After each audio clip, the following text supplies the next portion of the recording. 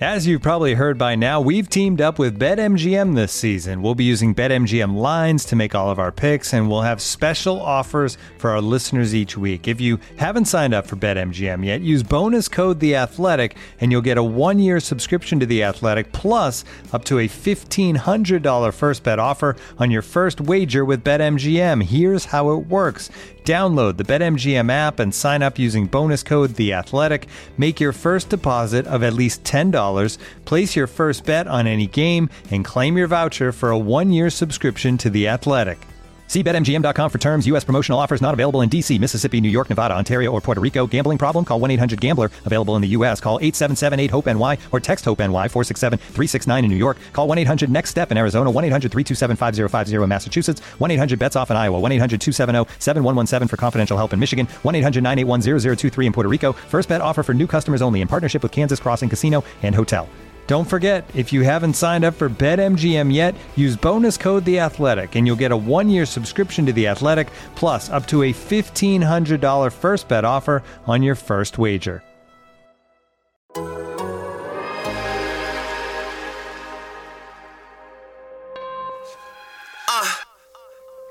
You are now tuned into Anything's Potable, the most honorable, the most audible. Hold the applause, like Paul Pierce when he was fresh out the hospital, like Antoine when he shimmied after shots went through.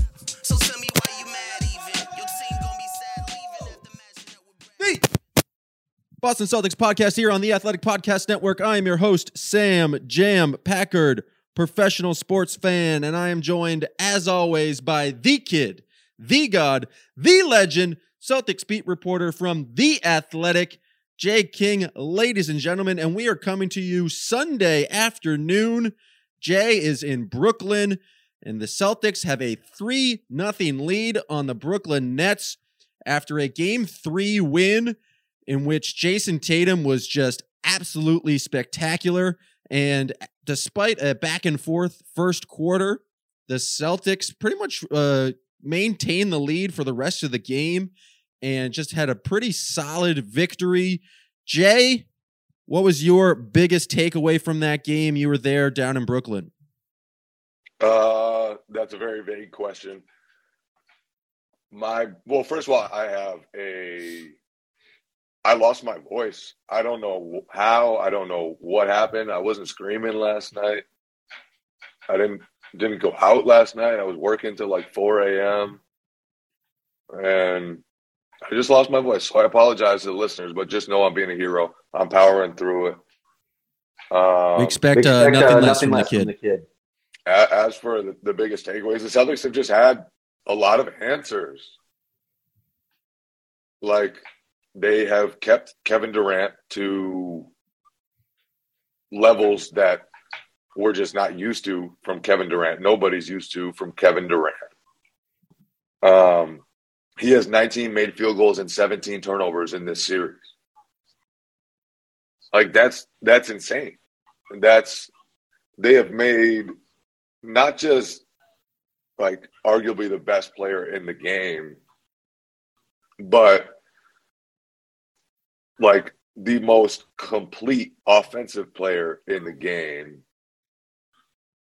The guy who nobody can take out of his rhythm, they've taken him out of his rhythm. And so, like, that's a takeaway. But then on top of that, it's like they just, anytime the Nets came close, they had an answer. Jason Tatum has been just phenomenal two-way through 3 games. The defense that he's playing, he had 6 steals. And to do it against Durant while also carrying the Celtics offense, like, he has a heavy, heavy burden, and he's up to it. And then Jaylen Brown, I thought, had a monster stretch during the fourth when the Nets were threatening to come back a little bit. But yeah, the Celtics they've just had all the answers so far. And when the game has gotten close, whether it was in game 1, when they had the crazy comeback, game 2, when they dominated the fourth quarter, game 3, when they just kind of kept doing their thing, completely owned the moments that matter in this series against a team with Kevin Durant and Kyrie Irving, which is really impressive. Yeah, I think that's the biggest answer. And it feels like the Celtics at this point, like I tweeted this last night, but it feels like they're just like kind of inevitable. Like they're going to be either get themselves back into the game, as we saw in game 2, or they're just going to continue to score points or stop a run. Like this, the Nets never, like they had a couple of times where the Nets would go on a 7-0 run here or like a quick little 6-0 run, and the Celtics always had answers, whether that was just creating turnovers and capitalizing on turnovers or just making it extremely hard for the Nets to score. Their defense is just playing such good and physical basketball, and it's not just like switching on everything, but it's like switching smartly. I think the Nets tried a little bit more in terms of ball movement, and I actually thought early on in the game, in the first half, KD was playing pretty well in terms of making the right play, and that's like a reason why I think Bruce Brown had as many points as he did, and we saw other guys knock down some shots. Like I thought he handled it well, but it's just like, and KD said as much, he's thinking about it too much. He only had 11 field goals, and we saw him last year against the Bucks basically take it upon himself to score and take a lot of shots and really like be the guy, the fulcrum of the offense. And I don't know if it's just the Celtics' physicality, but one, he was just not very aggressive in this game, save for like a 4-minute stretch at the start of the fourth quarter where I thought he was actually like a little bit better at getting downhill. But on top of all that, the live ball turnovers that Durant committed, whether it's just throwing passes to no one and then kind of yelling about Kyrie afterwards, but just some like real sloppy mistakes from Durant in particular that I thought the Celtics did a really good job capitalizing on. I think I don't know the exact number of kind of points off turnovers there, but 37 points off, I think 21 Brooklyn turnovers. That was just a huge part of that basketball game because it felt like every time the Nets had a chance to go on a run, the Celtics ratcheted up their defense. I'm thinking Grant Williams like stealing the inbounds pass to get that Tatum and one to push the lead to 12. Like it felt like the Celtics, when they really needed a stop or when they needed to kind of create a turnover, they did a really good job of doing that. And then not only getting the turnover, but converting it into points, which is something that I think they struggled with earlier in the series. Yeah, the amount of scoring they did off turnovers, like they had 37 points on 21 Nets turnovers, which is just a monster number.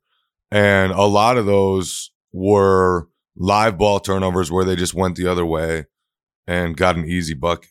The one stretch that really stood out to me was the end of the third quarter. Nets pull within 75-72. They finally look like they've got it going. Patty Mills hits a huge three. The crowd gets into it for one of the first times all game. And the Celtics have just a shit possession, like just an awful offensive possession. Can't do anything. Marcus Smart works his way in for an offensive rebound, puts it in, puts them back up 5.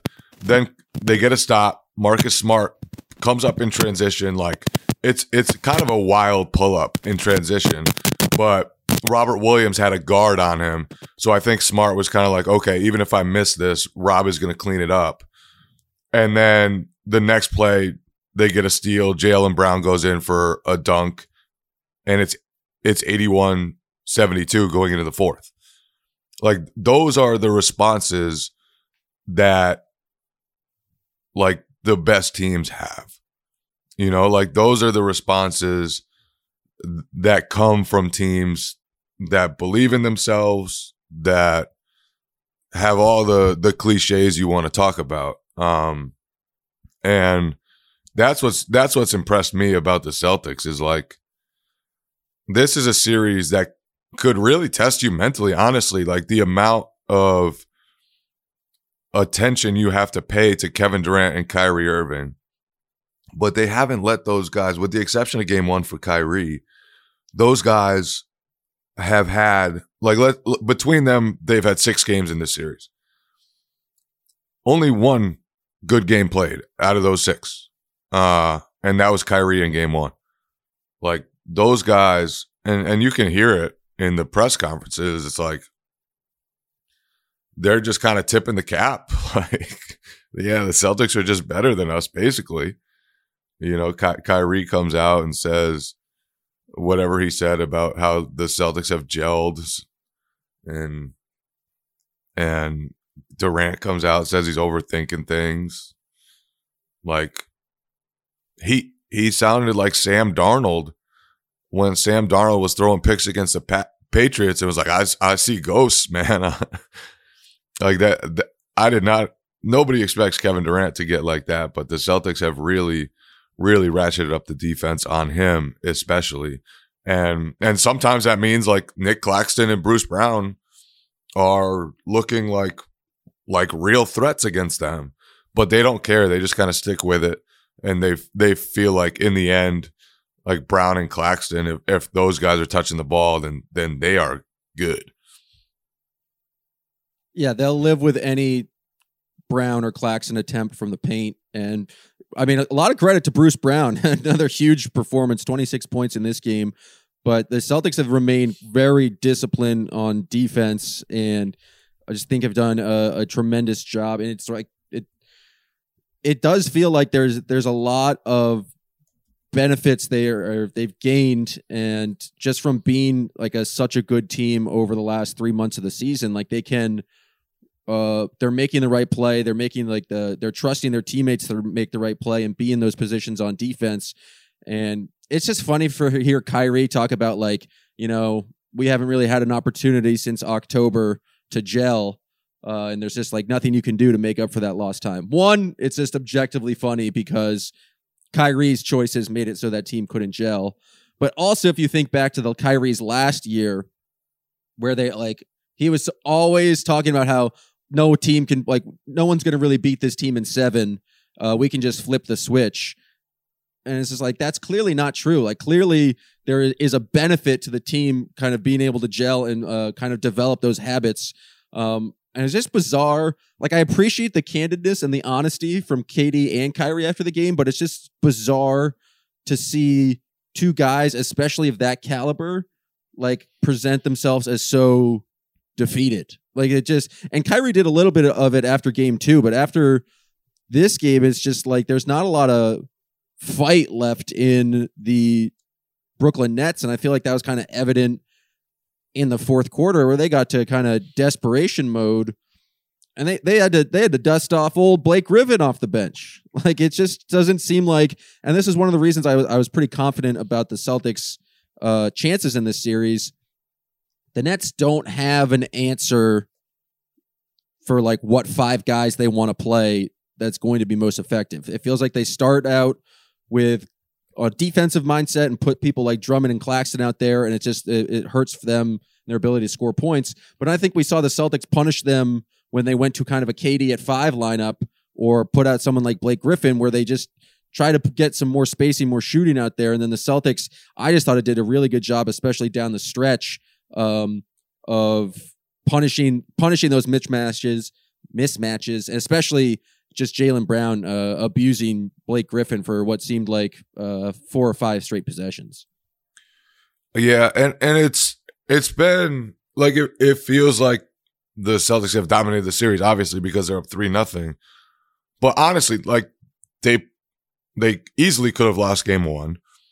They easily could have lost game 2, and that's another reason why the Nets being defeated is weird. You know, like they've been right there for the most part. They just haven't been able to like make the winning plays when it matters. So that's another reason why all the quotes from Kyrie, the stuff from Durant makes a little more sense, because he's just been not himself this series. But he's shook. He's like not as aggressive as you expect the person I think to be the best scorer in the league to be. Like, he's just, to take 11 field goals in this game. I don't care how physical the Celtics are being. He just didn't even take the like he could take mid-range jumpers all day, and other than like the 2 times he was blocked by Tatum earlier in the series, like those are generally pretty good looks for him. But he didn't. I think at the start of the game he was like making the right pass and like finding Bruce Brown for those open cuts, but like down the stretch he just wasn't looking for his shot in a way that just is weird. It's just not how you like expect superstars of that caliber to operate in a clutch situation. Yeah, and the Celtics have done a really good job of taking away his 3-point attempts. Like, they have not let him get open looks in transition or anywhere else that could really get him going. And I think that's part of the reason why Ime Udoka was so pissed that one play, I think it was in the first half, when Daniel Theis, like, it was a pick and roll and Daniel Theis just was not up to the ball like he should have been, and Durant just kind of walked into an easy 3. And Udoka was really, really mad. And I think that's because he knows, like, it doesn't take much to get Durant ignited. And so that's part of the reason why they're trying to take away all their threes. And like, they've done a really good job of that. He's taken 5 threes combined over the last couple of games.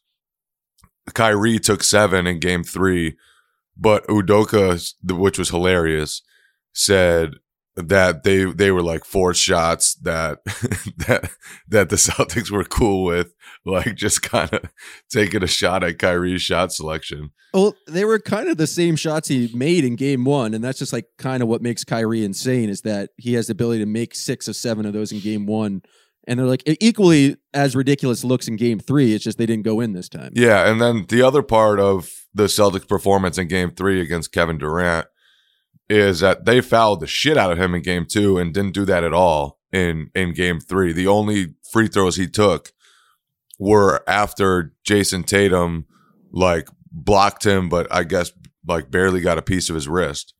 So like they did a great job of guarding him cleanly, and he played 46 minutes.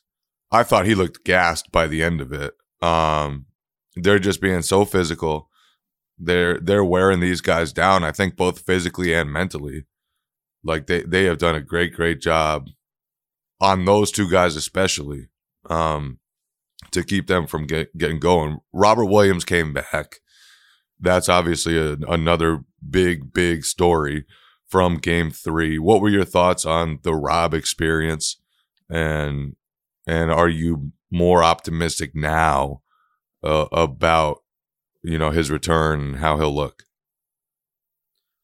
I'm definitely more optimistic just about the Celtics' chances in his return. He looked like athletically, I didn't see anything that was like an issue. I do think he was like a little bit lost on his first. He only played 2 stints, right? He played like 2. Yeah. 1 6-minute like stint in the first half, and then like an 8-minute. Yep. And so I thought, like, initially, like, I think he lost a guy in the corner. So I don't like, and it makes sense. He hasn't been like locked in with his team playing team defense with them. He did have that lob dunk that was called off because it was fouled on the floor, but he wasn't as much of a lob threat or like rolling to the rim as much. But I just thought he played solid basketball. I didn't think he had a huge impact, but I thought it was just a very good sign for him to get out there. And I think there's just like a trickle down effect, is like Al Horford only had to play 28 minutes in this game. Theis only had to play 17 minutes. There's just a solid like 9-man rotation where the bigs had to have a little bit of stress. I wasn't like amazed and wowed by what Rob Williams did, but considering it's his first game back after surgery, I thought he was solid, and it's like definitely something he can build on. But I don't know if it looked any different in the gym, but other than like that one lob that didn't happen, and I think he had another a putback, but I don't remember many other Rob Williams highlights. Yeah, I didn't think, like, obviously he caught the 2 dunks, including the one that didn't count. But to me, it was like the Celtics clearly trusted him athletically. Like, they had him switching on Goran Dragic. They had him a couple times switch on Kevin Durant. They ran a set to get him an alley-oop look. And like, so that stuff to me showed more about where he is than anything else, that they trusted him to do all the stuff that he does. And so, yeah. And then the other part of it that I enjoyed is like I feel like Celtics players just love rooting for Robert Williams. Like, they are all huge Robert Williams fans, especially Jason Tatum, as he will tell you over and over again. But like they were all super excited to have Robert Williams back, and they think that as well as they've defended, like, he just he gives them a look that they can't have without him. And I think that's true. Like, Tice is good, Tice is solid, Tice does his job, but Robert Williams just gives them a level that they can't touch when he's not available. So, yeah, I mean, for the Celtics, it's obviously exciting that not only is he back, but it's a perfect situation for him. They can ease him back in. They're up 3-0. No team has ever come back from a 3-0 deficit. The Nets definitely seem defeated. If they win Game 4, then he'll have, you know, a bunch of practice time before the next series. And so, like, from that standpoint, it's like the perfect situation for him. You know, like you can ease him back in, you can get him back up to speed, and without worrying too much about the possible ramifications of playing a guy who's just coming back from surgery 4 weeks ago. So I think all that stuff is good for the Celtics, and obviously, like, having Robert Williams back is a difference maker. I thought it was huge that they were actually, like, it makes it even bigger that they were able to win this Game 3, just because the series takes on such a different dynamic of being up 3-0 versus being only up 2-1. Like, Game 4, if it's a 2-1 series, has so much more implications. And then you're right, you're probably asking a bit more from Robert Williams, asking him to make more of an impact. And I think that in this position, you know, the Celtics, ideally they would come out and just close the series, get the sweep, and then have a lot of time to work Robert Williams back. But who knows?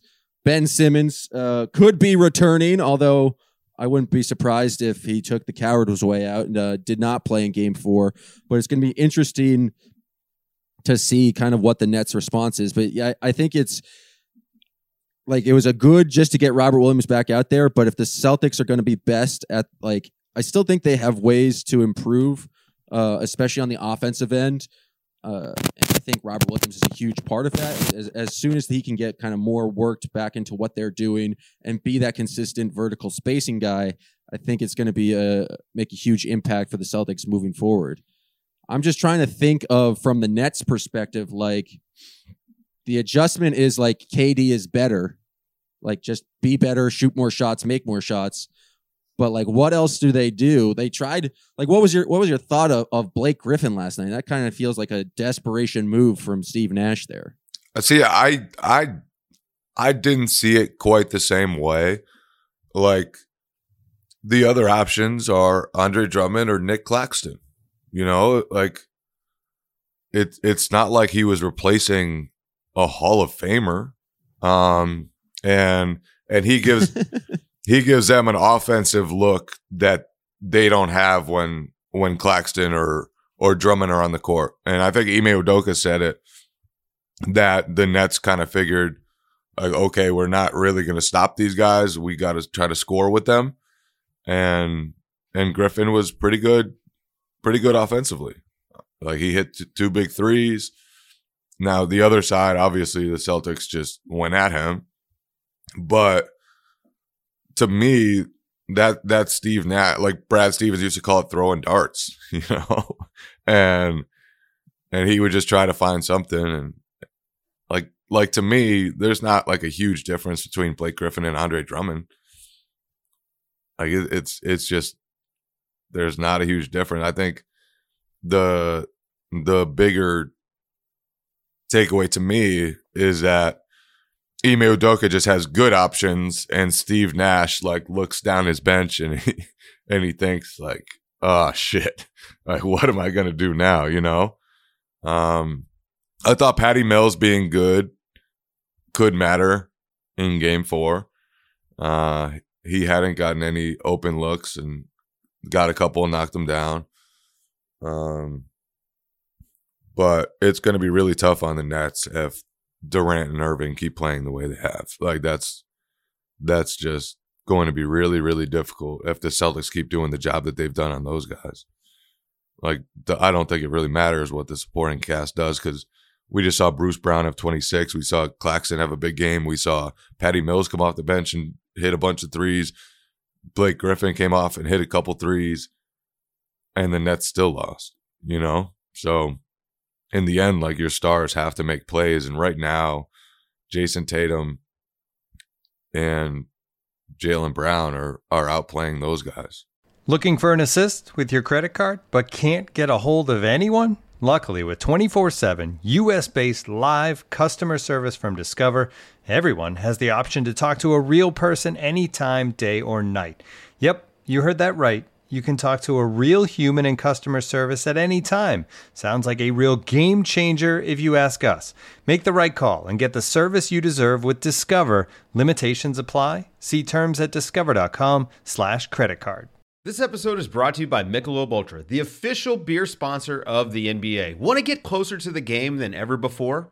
Michelob Ultra Courtside is giving fans the chance to win exclusive NBA prizes and experiences like official gear, courtside seats to an NBA game, and more.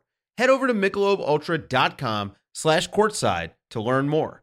Perfect opportunity to go to the phones and go to our main man, Richard D. Richard, how's it going? Are you calling us from South Carolina? Doing good. I'm laughing on myself because you remember earlier in the season I was educating you on the Bobby Cremins method and saying it wouldn't hold up. You can't do it. But, you know, the reality is these kids, you know, like my kids this weekend, that program that Aaron and Chris played in, they play 7 games in 3 days, you know. These kids are just used to playing a lot more. So the reality is you look at the rosters in AAU, and if you go more than 8 deep, that means you're not that really good. So these kids they're young. They're used to it. So what do I know? Bobby Cremins is a genius. Hey, it seems to be working out for the Celtics, and with Rob Williams getting back, they were able to go to a 9-man rotation. And I think that helped them out with it because it makes it so there's no, like, they've been asking a lot of Al Horford and Daniel Tice, and so just getting a little bit less work on those big men, I thought was helpful for the Celtics, especially in Game 3. Yeah, I think they got the most momentum of anybody going into the playoffs. So I like what he's doing. I mean, this is incredible. Well, appreciate the call, Richard, and hopefully your guy Chris will be back and. Because you never want to see an injury kind of take a guy like that out of the series. Although he does historically kill the Celtics, so a little part of me was happy they might not have to face him. Well, hopefully I'll see you guys when they match up. Okay, thanks, Richard. All right, guys, take care. Jay, do we have you back? Do you exist? I'm back. I don't know what happened. I got chucked out of the live room.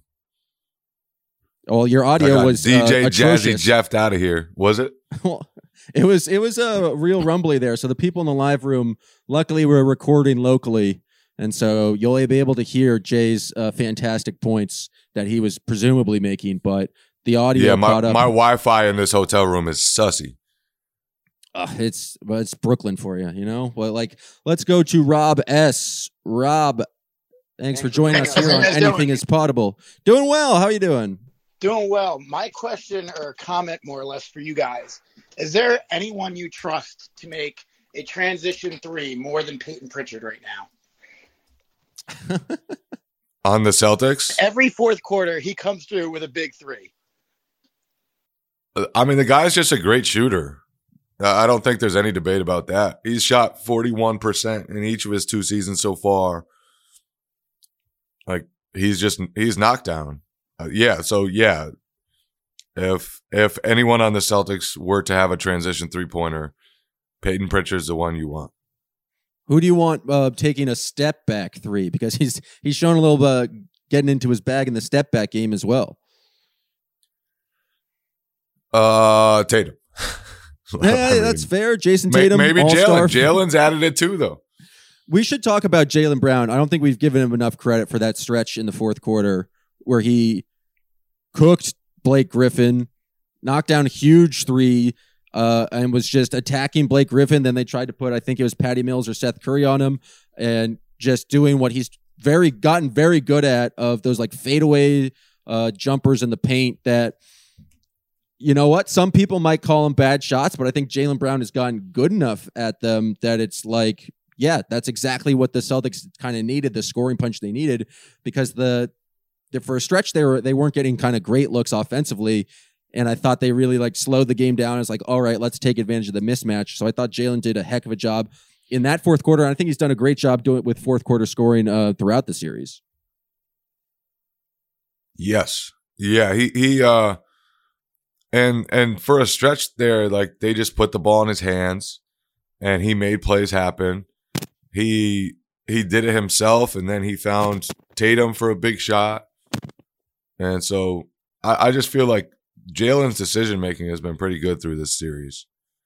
He's done a really good job. And part of that is probably just like the Nets don't have a lot of defensive options. And they're clearly most worried about Jason Tatum, and rightfully so. And so if you're going to have like Durant or Nick Claxton on Tatum, then the guy on Jalen probably isn't a good defender. And but he's taking advantage of it. And the Celtics have done a good job of taking advantage of it without going to just straight ISO basketball. You know, and they've been doing it intelligently, like attacking mismatches intelligently without taking away from their overall offensive flow. And I think that can be a tough balance, but they've really done a good job of that. I think Tatum has done a very good job of making attacking the mismatches, but not necessarily forcing the issue. And I think that's something the Celtics have done well, is like you attack the mismatch and then force other guys to help. But then I'm thinking that pass to Horford in the corner where he made his only shot was just like Tatum making the right play. I'm thinking in the first half, Jaylen Brown had a nice drive and a swinging pass to Marcus Smart, who hit him with a little pump fake sidestep 3. I think both those guys are doing a good job of attacking, but still making the right play and forcing the Nets into rotation. And I think the Celtics have did a good job of just punishing the Nets on defense. Right now, let's go to Tom S. here on Anything is Potable. Tom, thank you for joining us. How are you doing? I'm good. Are you? Doing well. How are things over there in Ireland? Ireland, England. I guess that's my bad. First of all, I'd like to admit I was wrong. I came on this podcast, I think it was after the Trailblazer loss. I'm not too sure. Jay might remember my question. It was around that time. And my question was, surely, Jay, surely this is like over now. Surely you just like play Pritchard and Neesmith loads of minutes, see actually what they're worth, and then obviously at the end of the season, even if we come up as a tanking team, we can go, right, we've given you a fair enough chance now. You're either trash or we keep you there. And I was ready to not blow it up. I was never trade or split the Jays up, but I was just throw the towel in and just let the kids have a bit of a run around, and have a bit of fun. But no, I can't believe what's happened. I can't believe it. But my question to you guys is, and I'm sorry if you've mentioned it, I did join a little bit late, so if you've already answered this, I do apologise. Surely you can't let Simmons play in Game 4. Surely you've got to leave him now. Like, it looks like he's getting bookings as a clown. I'm sorry, but the way he looked last night was horrendous. Like, I looked at him and thought, what is wrong with him? Like, what is this guy doing? That is national TV, and he looks that stupid. But no, surely, like, he's a confident player, and we've seen that because when the Sixers fans got on him, he started to crumble. But surely, if we sweep him and he plays, surely that is just like his confidence is just obliterated yet again, and he might as well not play for another year. I love the call, Tom. Thank you for joining us from England. I'm sorry about that. That was my mistake. Love it. Love our international listeners. Jay, what do you think about Ben Simmons possibly playing in Game 4? Well, first, what do you think about his outfit in Game 3? As someone who doesn't exactly have the best fashion sense, I am in no place to tear him down over what he wears to a basketball game. That said, sunglasses inside. Color tinted sunglasses inside, nonetheless. It looked like he Googled like cool pimp stuff to wear, and it just was like, oh, more colors the better. It was absolutely ridiculous to sit on the bench where the rest of his teammates were in like all black uniforms, and he just really stuck out. Wild stuff. Yeah. I thought the best tweet of the night I saw is someone tweeted, Ben Simmons could be the first guy to get knocked out of the playoffs in 2 consecutive games if he comes back in Game 4. It would just be absolutely like wild if he plays. I get like this is what it feels like Clutch has been pushing for, to show that he can do something. And then you like every press conference with Steve Nash is like, yeah, I just don't expect him. I guess he's playing 3-on-3. That's good. I welcome his presence. I think it would make things more interesting. I don't think it really changes much for the dynamics of the series, but it'd be good entertainment. Yeah, I think like at this point, down 3-0, he's been dealing with back stuff. He's been out for a year. I'm not sure what the point of bringing him back would be. Like even Kyrie and Durant sound pretty convinced like their season is ending soon. So come back, try it again next year. Incorporate him over training camp. I wouldn't throw him in Game 4. There's no way I would throw him in Game 4, just because what's the point? Like the downside is much higher than the upside, which is like he plays 15 minutes and looks pretty good. You know? Yeah, like, that's fair from a basketball perspective. I'm from purely an entertainment perspective, I want to see what Ben Simmons has. And that's just because the Celtics are up 3-0 and I'm supremely confident in the series. All right. Ed W. joining us here on Anything is Potable. Ed, how it is going? Eddie. Getting nothing from Ed. We'll try again. Oh, we got Ed. You back. He forgot the unmute button. Ja, how's it going? What's good, y'all? First time, long time. Got a quick question for y'all regarding, Theis's play as of late. Honestly, I feel the dude hasn't been bad. He's been giving us some good minutes, some good points. Hasn't been getting cooked too bad on the defensive end. And with Rob coming back and him, slowly working himself in, I think there could be a place for Theis to keep some minutes, even throughout the rest of the next couple of rounds. Would love to hear your guys' thoughts on that. Yeah, I think Theis's role could be determined by how much size the Celtics feel they need against the Bucks, assuming that they get by the Nets and play the Bucks. Because obviously when Robert Williams gets right and Robert Williams is allowed to play his regular minutes load, Robert Williams and Al Horford are going to be the 2 main bigs for the Celtics. And if you want to go 2 bigs a lot, then Theis can do that. Theis can play alongside Al Horford. But I just feel like there won't be much of a place for him, honestly. I think, Grant Williams can play the 4. Jason Tatum and Jaylen Brown are going to play a ton of minutes in that series. And as big as you want to stay against Giannis, the Celtics can probably stay pretty big without having,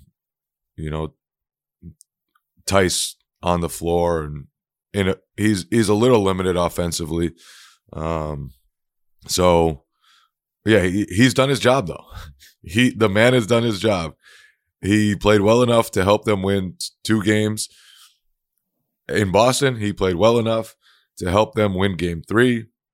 He allowed them to survive the Robert Williams injury without any blemishes on their record. So no matter what happens from here, Theis stepped in and did his job. And they'll have to pay him later. That could pose some issues financially. They've already said that they're not willing to do that in the past, but maybe them being a contender now changes that. Yeah, I think from what I can gather, I think their stance on the luxury tax is going to change. Everyone should be very pissed off because this is obviously a title contender, and they should do whatever it takes to add to that. Yeah, I think Theis is now just like be turned into a luxury. I think that I'd be surprised if they used a lot of, like, I think they're obviously when Robert Williams is back, they're going to start with that 2 big lineup. But I thought it was notable that they finished. Grant played 33 minutes in this game. He played all of the fourth quarter. They finished with Grant. It's not exactly a smaller lineup, but it's definitely like a kind of a hybrid lineup where Grant gives you some shooting, but still gives you that size. I think at this point in a series against potentially Giannis or potentially Embiid going forward, just having Theis out there as a luxury in case bigs get in foul trouble, I think is super helpful for the Celtics' depth at this point. And I think the depth is really one of the reasons why the Celtics should be able to have a lot of confidence moving forward, is because as soon as Robert Williams, I guess, gets reinserted back into the starting lineup, after that, you have 4 guys who you're very confident in putting them and playing them big minutes in a playoff series. And I think it's another reason why Peyton Pritchard just playing the way he has over these past 2 games has been huge for them, just because I think Ime already had the kind of confidence in him clearly to play him, but it's like you put him in, you're confident he's going to make the right decisions and make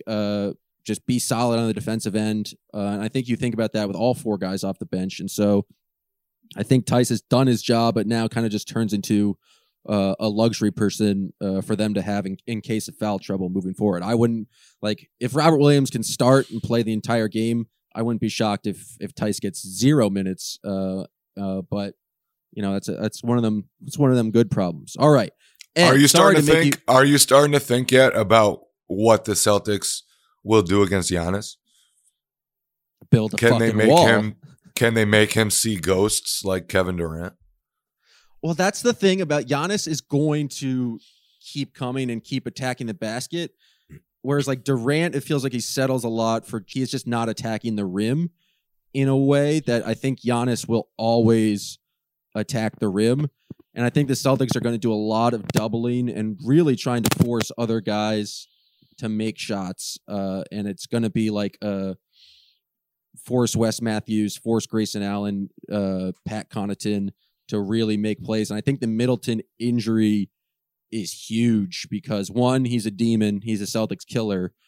But 2, just he's sort of an everyone killer. He's an everyone. Yes, he is an all-star level basketball player. He is a good basketball player, but he does have success against the Celtics in the playoffs. And I know it's a different team, but he is just a guy who can create his own shot off the dribble, a guy who just, if you show a lot of attention, you really can't help off of him. I just think like the Bucks offense potentially comes just so much more one-dimensional without Middleton out there. And so it's going to be interesting to see what the Celtics do. But I mean, you know, like Al Horford, I think that's the other thing. They're going to just throw a bunch of different bodies at Giannis, and Giannis is going to keep coming. And I think it's like the physicality and the size of the Celtics is going to be extremely helpful for them in a potential Bucks matchup. But who knows? They're playing the Bulls today. Maybe the Bulls make it feisty. I said that and immediately has like the Bulls have no chance of winning this series, but let's not get too ahead of ourselves. We've been making Ed wait for far too long. Ed, hopefully you're figured out the mute button and are back. How's it going? Hey guys, thanks for having me.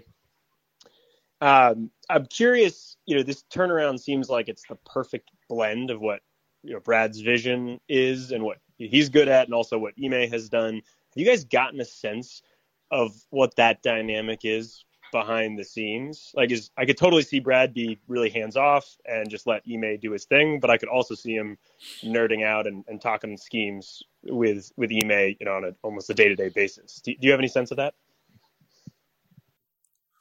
I'm honestly not entirely sure. I know Brad's plan when he got the job was to be hands off and to just give the coach space. He didn't want, the last thing he wanted was to have the coach feel like he was hovering, because it's a weird dynamic with the coach from last year being the boss as the president of basketball operations.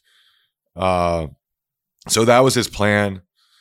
I know that Udoka has asked him stuff, talked to him about stuff, but I think Brad, I can't see Brad ever going to Ime and telling him this is what we should do, this is who you should play, anything like that. That's a shitty ATO you ran out of this play. Like Brad would never be directly criticize anything like that. You would hope that Ime would be like, hey, this guy has coached the Celtics for 8 years and might know some stuff, and would go to him with questions. But Brad just seems so far, just not looking to kind of overstep the bounds of that. And I'd be shocked if they were talking about strategy game, in between each game.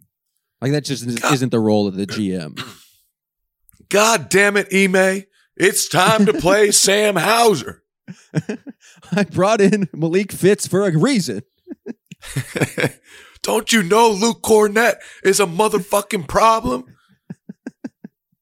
Swearing Brad is the best type of Brad. All right, John O. Come on down. You're the next contestant on Anything is Potable. How's it going, John? Hey, can you guys hear me? Yes, sir. Awesome. So I don't want to be the stereotypical concerned Celtics fan. However, yeah, you do. Yeah, you are. Go for it. Go off. So when I was watching the game, I was very pleased with the game, but I was concerned with the Brooklyn Nets having a below average defense, meaning they only had one good defender in Kevin Durant and 4 bad defenders. The Celtics really never were able to blow open the game. It seems like they always got to 12 and then went back to 3 throughout the 3 quarters. And I'm concerned about not concerned, but curious what's going to happen when they face better defenses in the Milwaukee Bucks or potentially the Miami Heat if they beat them. So my question is what are some things that you think the Celtics can do better on the offensive side of the ball when they face against better defenses?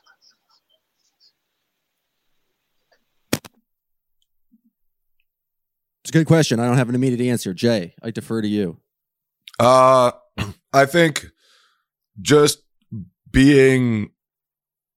making sure they get good looks all the time. There have been lulls in their offense.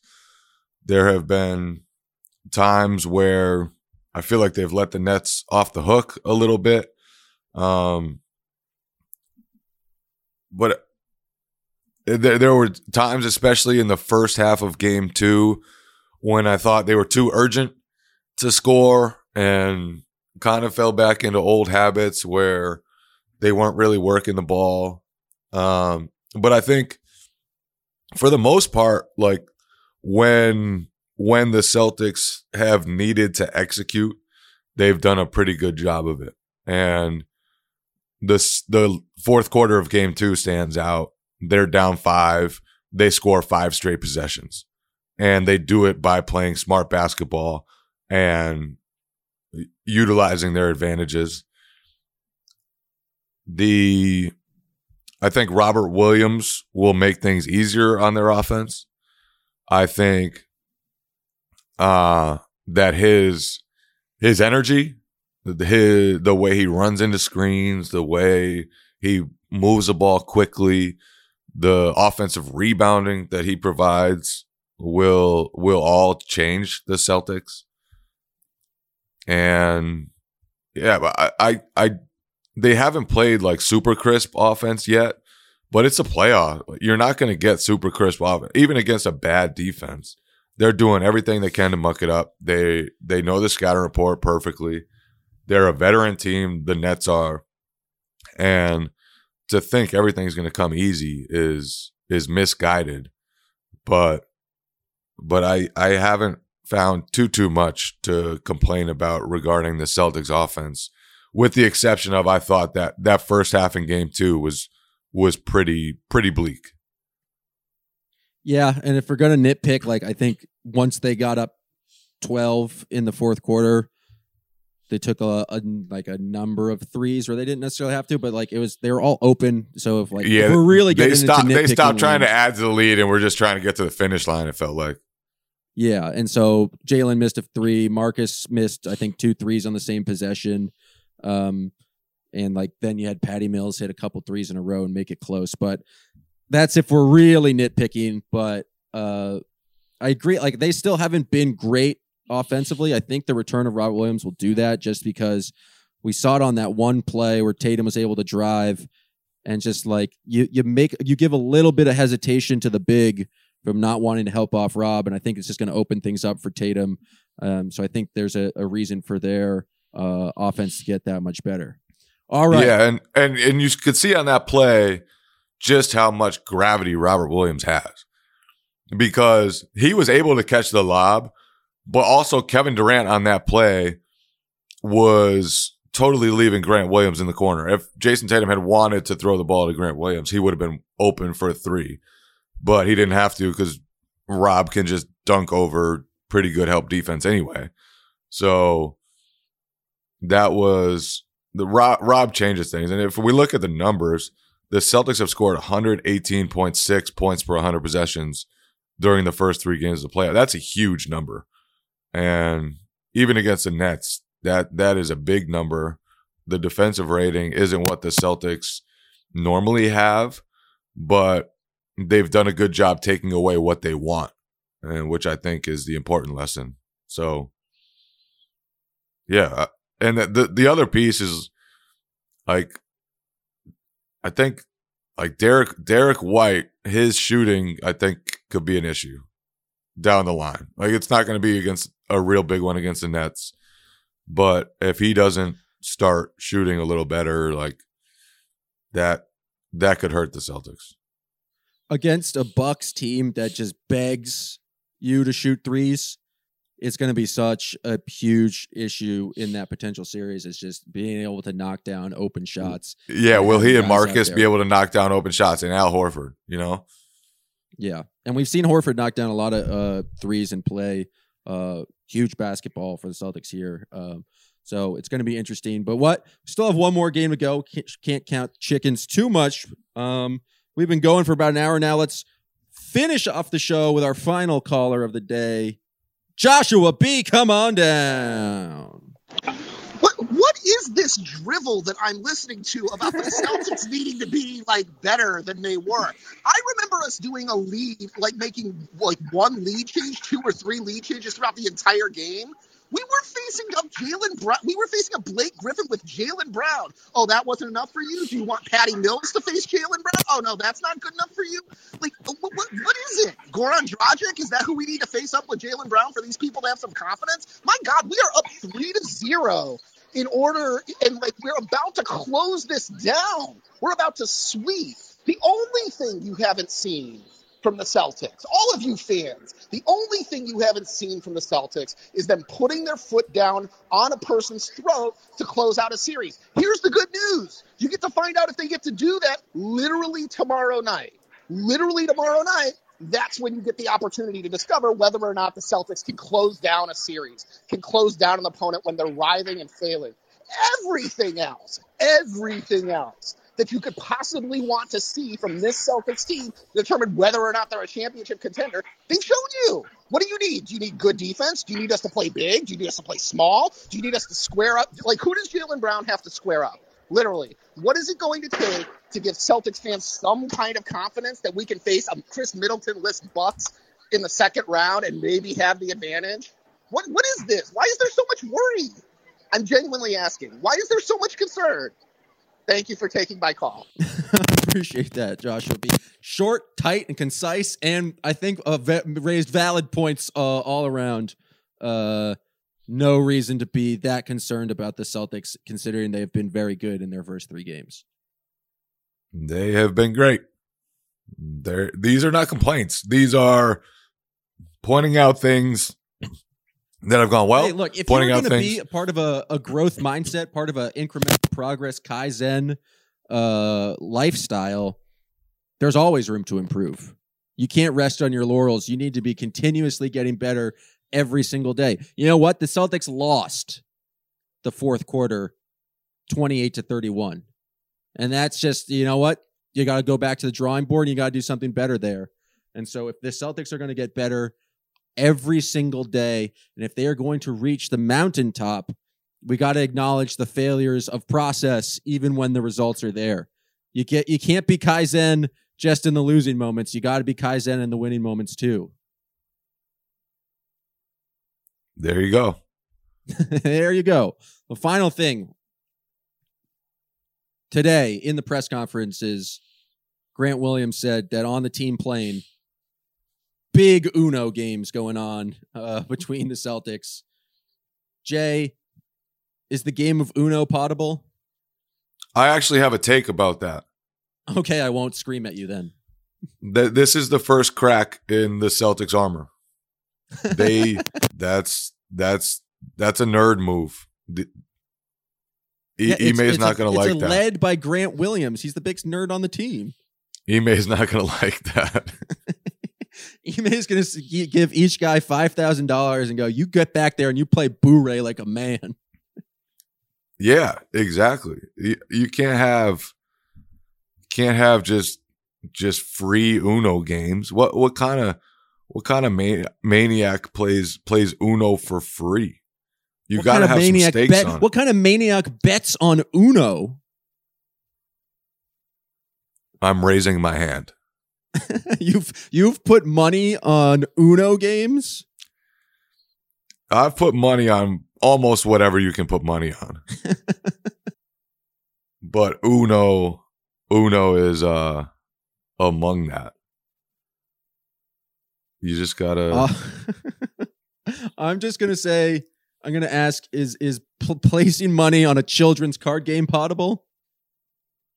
Yes, it is.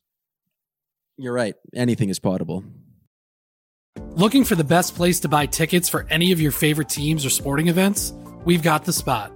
Our partner, StubHub, has been the leading ticket marketplace in the world for over 20 years, providing a 100% guarantee with every order. From a worldwide selection of live events, the widest choice of tickets and industry-leading partnerships, StubHub has what you need to purchase with confidence. StubHub, an official partner of The Athletic.